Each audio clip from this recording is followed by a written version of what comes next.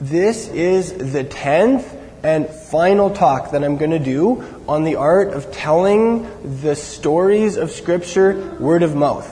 And the big point with this has been this is a useful tool for preaching the gospel and for making disciples. And I think it's also part of the restoration that we're called to. It's something that used to happen more in the culture of the people of God, Elohim, and we lost it, and we're getting it back. You remember how Yeshua said, "Go, and if they're not a believer, make them a believer. Preach the gospel to them. If they are a believer, what do? Disciple them. Teach them to do my commands." So we're just going to cover some very simple how-to stuff with relation to that. Last week, we talked about if you want, let's say that you want to tell a story, word of mouth, from the Scriptures, how would you get ready to do that? Just like almost anything that the Father says to do, it takes a little bit of intention. Like if you want to really honor the Sabbath, if you want to rest on Shabbat, you kind of have to plan ahead, think ahead a little bit. It's the same with telling stories from His Word, That would be a little example. So I'm just gonna. And last week we talked about if you want to get ready to tell a story, some little tips on how to do that, how to tell a story from His Word, and then also we talked last week about following up with questions and just having some discussion. So you're not just clubbing someone over the head with what you think; you're asking questions and engaging them. So this week we're just going to cover a little related objective, and that would be if you just have, let's say, a child or a grandchild, or a friend or a neighbor, and you want to get in that groove of telling them stories from the Scriptures. How would you get ready to do that? How would you do that? And here are some practical little tips that we can incorporate for that. Firstly, it's great to develop a storytelling culture in our community. So, for instance, on Friday nights when we get together at our house, we're trying to grow a culture of telling the stories from Scripture because, quite frankly, it's not something I've ever done. It's not something Genevieve has ever done. It's a lost art. And so it's one of those arts that we want to regain. So the first thing I would say is get in the habit of telling the stories of Scripture, word of mouth, in your group. Because you're surrounded by people who know the Word, people who are very supportive, people who are there to cheer you on and encourage you, and also people that you can trust to give you constructive criticism and helpful feedback, that kind of thing. So that would be the first thing I would say. If you develop a good storytelling culture in your group, when we gather as disciples, that's a very powerful thing to help us get in that groove. When it comes to preparing to, let's say, tell a story from Scripture to an individual, I don't think... Again, I think it takes some intention, but it's not much different than how you would prepare to tell a story to a group. You would pray, you'd say, "Father, what's a good story to tell?" You would read the Word, perhaps you would point one out to you, or He would bring one to mind, and then just read through it a couple times in a couple different translations, get a good feel for the story, and then sit down and organize it in your mind, the action, the quotes, and then just kind of form the story out. And again, it's one of those things where we don't want to make stuff up. What? Just tell me what you're saying. It's okay. What's that? Oh, okay, thanks. I wasn't sure if you were saying to turn the volume down. Is it too loud in here? Okay. I just don't want to take a really long time with this, but thanks, baby. Sorry, I can't read lips. Genevieve can read lips and I can't. And so she tries to, tell me stuff and I'm like, what? That's a different language. So, anyway, I'll slow down. Thanks, Genevieve. Just go on. Yeah. But, I don't remember what I was saying, but I'm sure it was pretty good. What was I talking about? Oh, yeah, right. Again, it's not like you want to make stuff up. You want to make it very clear, this is God's Word. This is Elohim's Word. And I'm just telling it to you word of mouth. So, you want to tell it in your own words. You want to explain words or customs that a non-religious person wouldn't understand. And you want to help them to get into the story. Describe what was happening. Let them see it with their own eyes. You might even use different voices for different characters. Those kinds of things, you're not adding to the Word. You're simply helping to explain it, helping people to understand it, right? So those are some things that we covered last week. I'm not going to go over all of that again.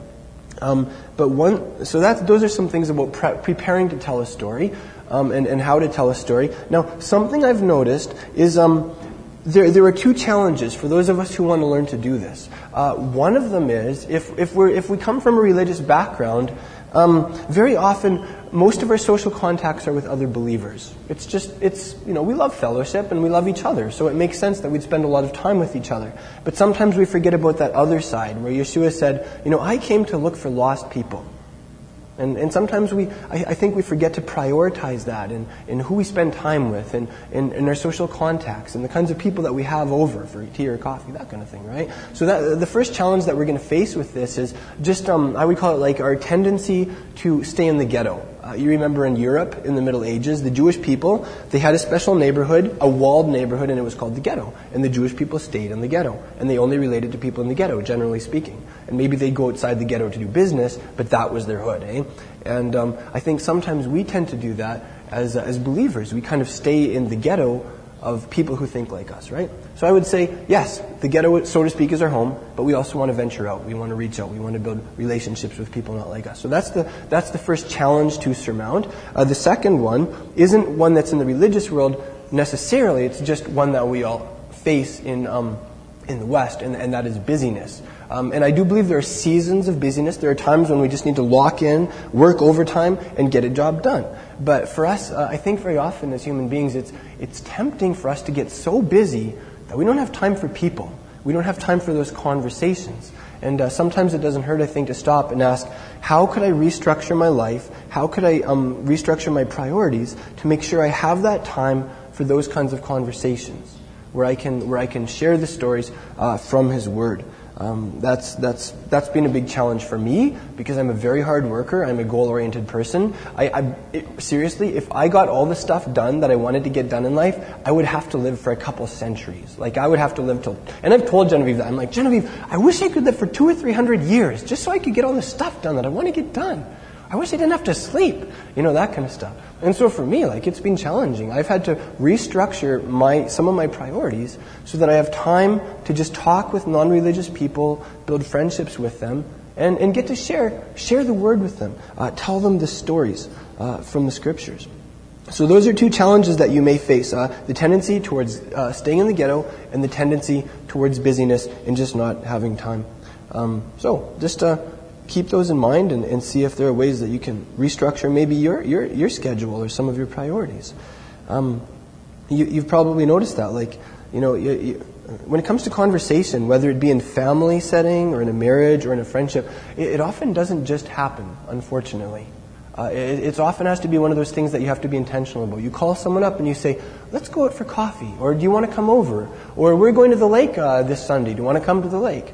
And it often takes some intentionality, but when you do that, you're creating those contexts where you can tell the stories from His Word to people that would otherwise maybe never crack open a Bible. Those kinds of ideas.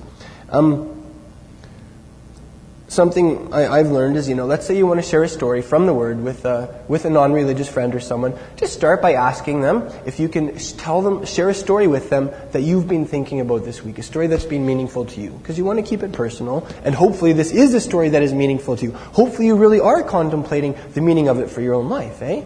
And then you're enhancing that relationship by sharing something from your own life, and you're also sharing His Word. So that's a great way often to start that off. That's how I often do it with my buddies. Let's say we go out for wings, and I'll be like, can I share a story with you I've been thinking about this week and that I've been wrestling with, maybe, that kind of thing, eh? And people are very open to that kind of discussion.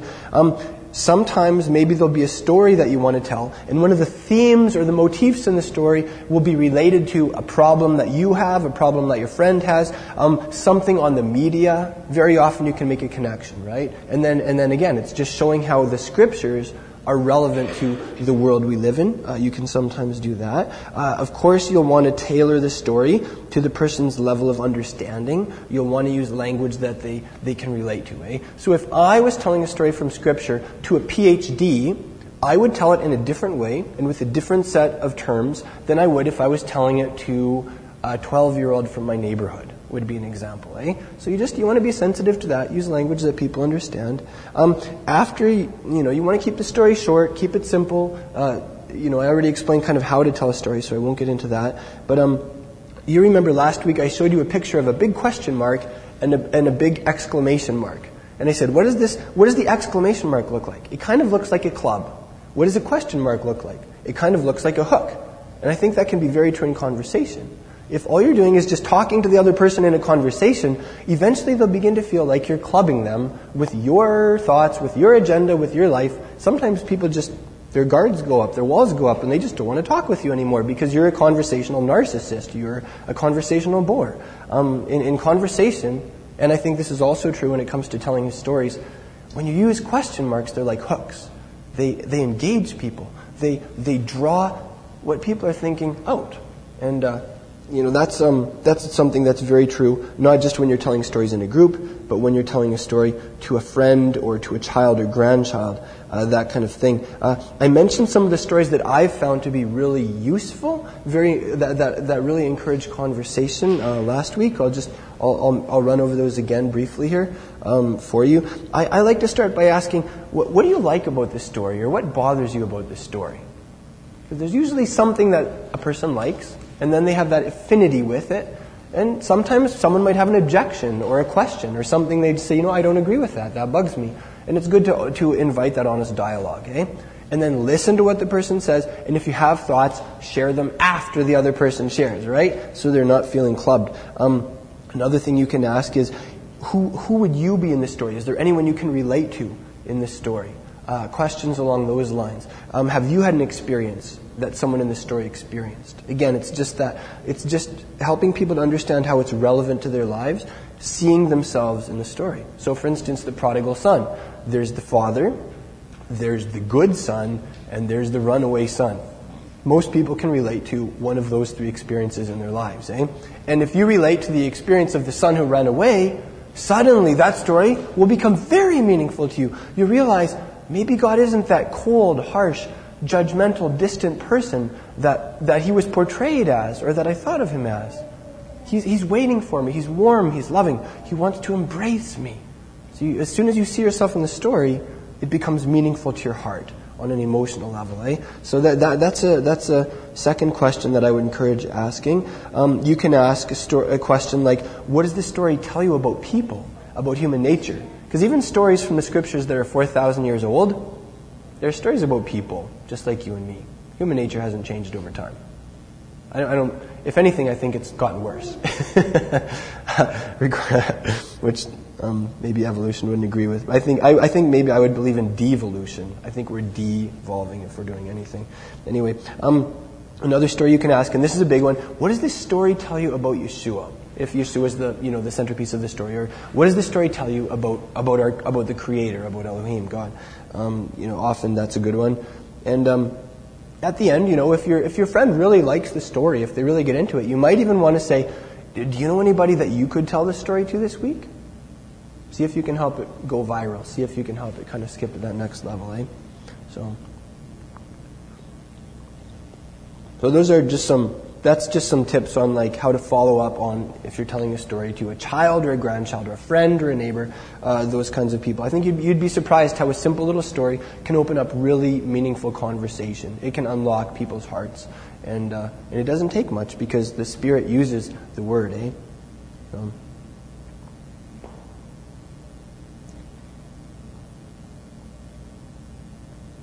Here's a quote from a man named Stephen Stringer. I'll share it with you, and then I'll read you two short stories about people who have really taken this idea and ran with it.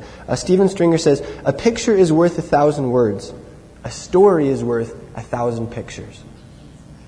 A picture is worth 1,000 words. A story is worth 1,000 pictures. And I think if you're a visual learner, if you're talking with someone who's a visual learner, that's especially true.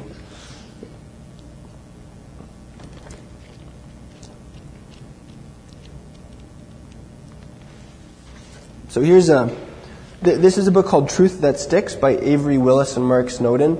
It's about basically how to tell the stories of Scripture, word of mouth. I've been reading you some stories from here. I'm going to read you one more. It says, Jim Putman said the most frequently asked question when churches come to immersion, which is their ministry's training for church staff members, their big question is, where did you get all these leaders? Jim replied, we grew them. 85 of the 90 people on our church staff came right out of the community. We took them through the reproducible disciple-making process. And when they were ready, and sometimes before they thought they were ready, We put them on the playing field as apprentices, small group leaders, coaches, and community pastors. They often were diamonds in the rough, but weren't Jesus disciples? Jim continued, I like orality. That's their buzzword for like telling the stories of Scripture word of mouth, right? I like orality because it helps me produce leaders. The number one thing I hear when I ask a person to lead a small group is, I don't know enough. Maybe some of us can relate to that. I couldn't facilitate a midrash. I couldn't lead a small group. I don't know the word well enough. Then he says, why? Because they have in mind that old model that says, I have to have all the answers. But when I ask them, can you tell a story and ask questions? They say, of course I can do that. It gives them a place to learn, to play and develop. Then everyone in the group learns to tell the stories. It gives them a tool for their toolkit. I like that concept, a tool for their toolkit. They may not be able to quote verses, but they can tell a story to witness or talk to an unbeliever. It also helps them disciple their kids. By becoming an apprentice to the small group leader, they get a place to try out their growing skills. When they become small group leaders, they have a place to grow and to develop their skills. I think that's very powerful because often in the denominational church structure today, if you want to have a leader or a pastor, what do? You put a notice out there on the internet, or you ask your denomination, and they send someone to you. What these guys are doing is they're reaching new people, and then they're discipling them, and they're letting them grow up in leadership in their community. So they're like homegrown instead of importing pastors who went through seminary and everything, right? I just think it's a very scriptural model. I would love to see more of that in our community too, as we have more people come in and as we get to disciple more people. And I can see how learning to tell the stories of Scripture can be a useful part of raising up leaders like that. One more story from here. Where is it? Yeah, so these guys are based in where is it? I think they're based in Utah, or one of those states kind of in the west that start with a vowel. Anyway, I'll read you one more little account from their experiences. Their ministry is called Real Life Ministries. It's like a network of communities. Real Life Ministries has started 5 churches in the surrounding area. Each has from 200 to 2,500 people attending. All of them use storying methodology in relational small groups. Gene and Christy Jacobs heard that Real Life Ministries was considering planting a new church 45 miles and 2 serious mountain passes away in Silver Valley, Idaho. Oh yeah, that's where they are. They're in Idaho. I was thinking Utah, but Idaho. The town used to be wealthy until the mines ran out. Poverty set in, and it is now a U.S. government cleanup site. Gambling and prostitution are rampant. The Jacobses joined 4 Real Life Ministries members who had been commuting to Post Falls from Silver Valley. Gene told them to invite everyone they knew, and they had 40 people attend their first church service. Soon they had several small groups going. Gene originally had been skeptical about Bible storying as a way to make disciples. In fact, he called it, quote, the dumbest thing I ever heard of, unquote. However, while serving at Real Life Ministries, he quickly saw the advantages of storying and embraced it. Gene said, here was part of the struggle. During our 7 years of small groups, we tried everything to get God's word into people's hearts. The amazing thing when we started doing storying is how well you pay attention to God's word when you might have to tell the story in front of your friends. So, when Gene went to Silver Valley, storying in small groups was something he just did naturally. He started a home group with 17 attending, trusting that the Lord would move and the people would respond. They did. Chris Meyer, a firefighter, accepted Christ and was the first to be baptized. Another was Jordan White, a roofer, who often tells Bible stories on the job. These men are now leading their own groups and making disciples who follow Jesus.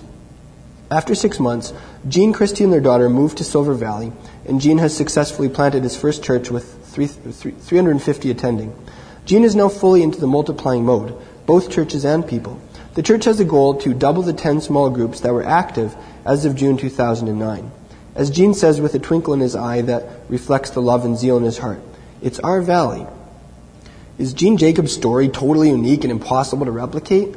We believe it's achingly normal for a church to multiply when disciple making is the chief priority, and normal enough to serve up as a model for investing in people who, like Gene, Christy, Chris, and Jordan, can participate in spiritual reproduction.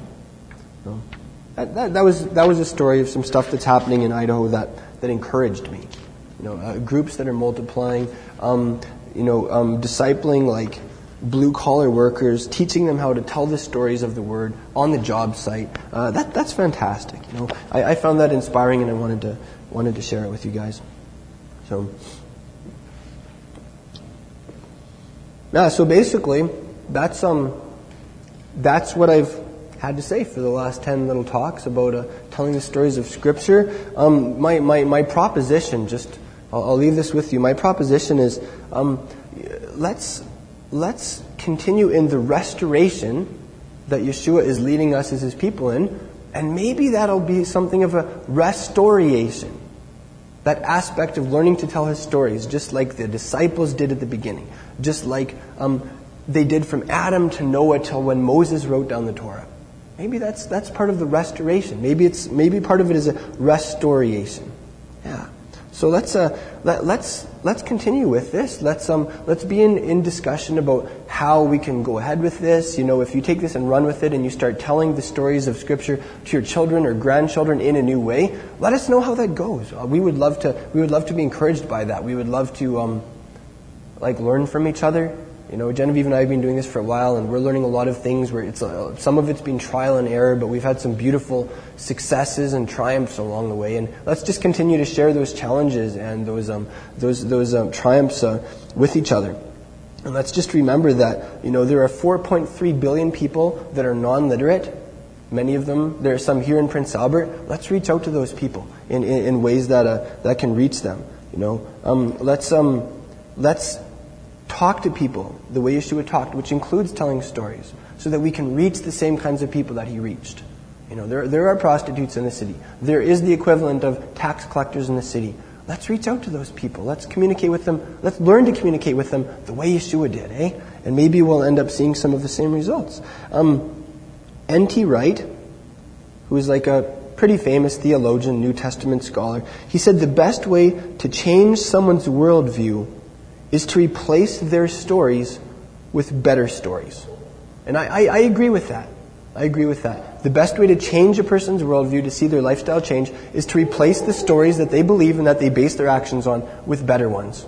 And probably with truer ones also. So let's do that.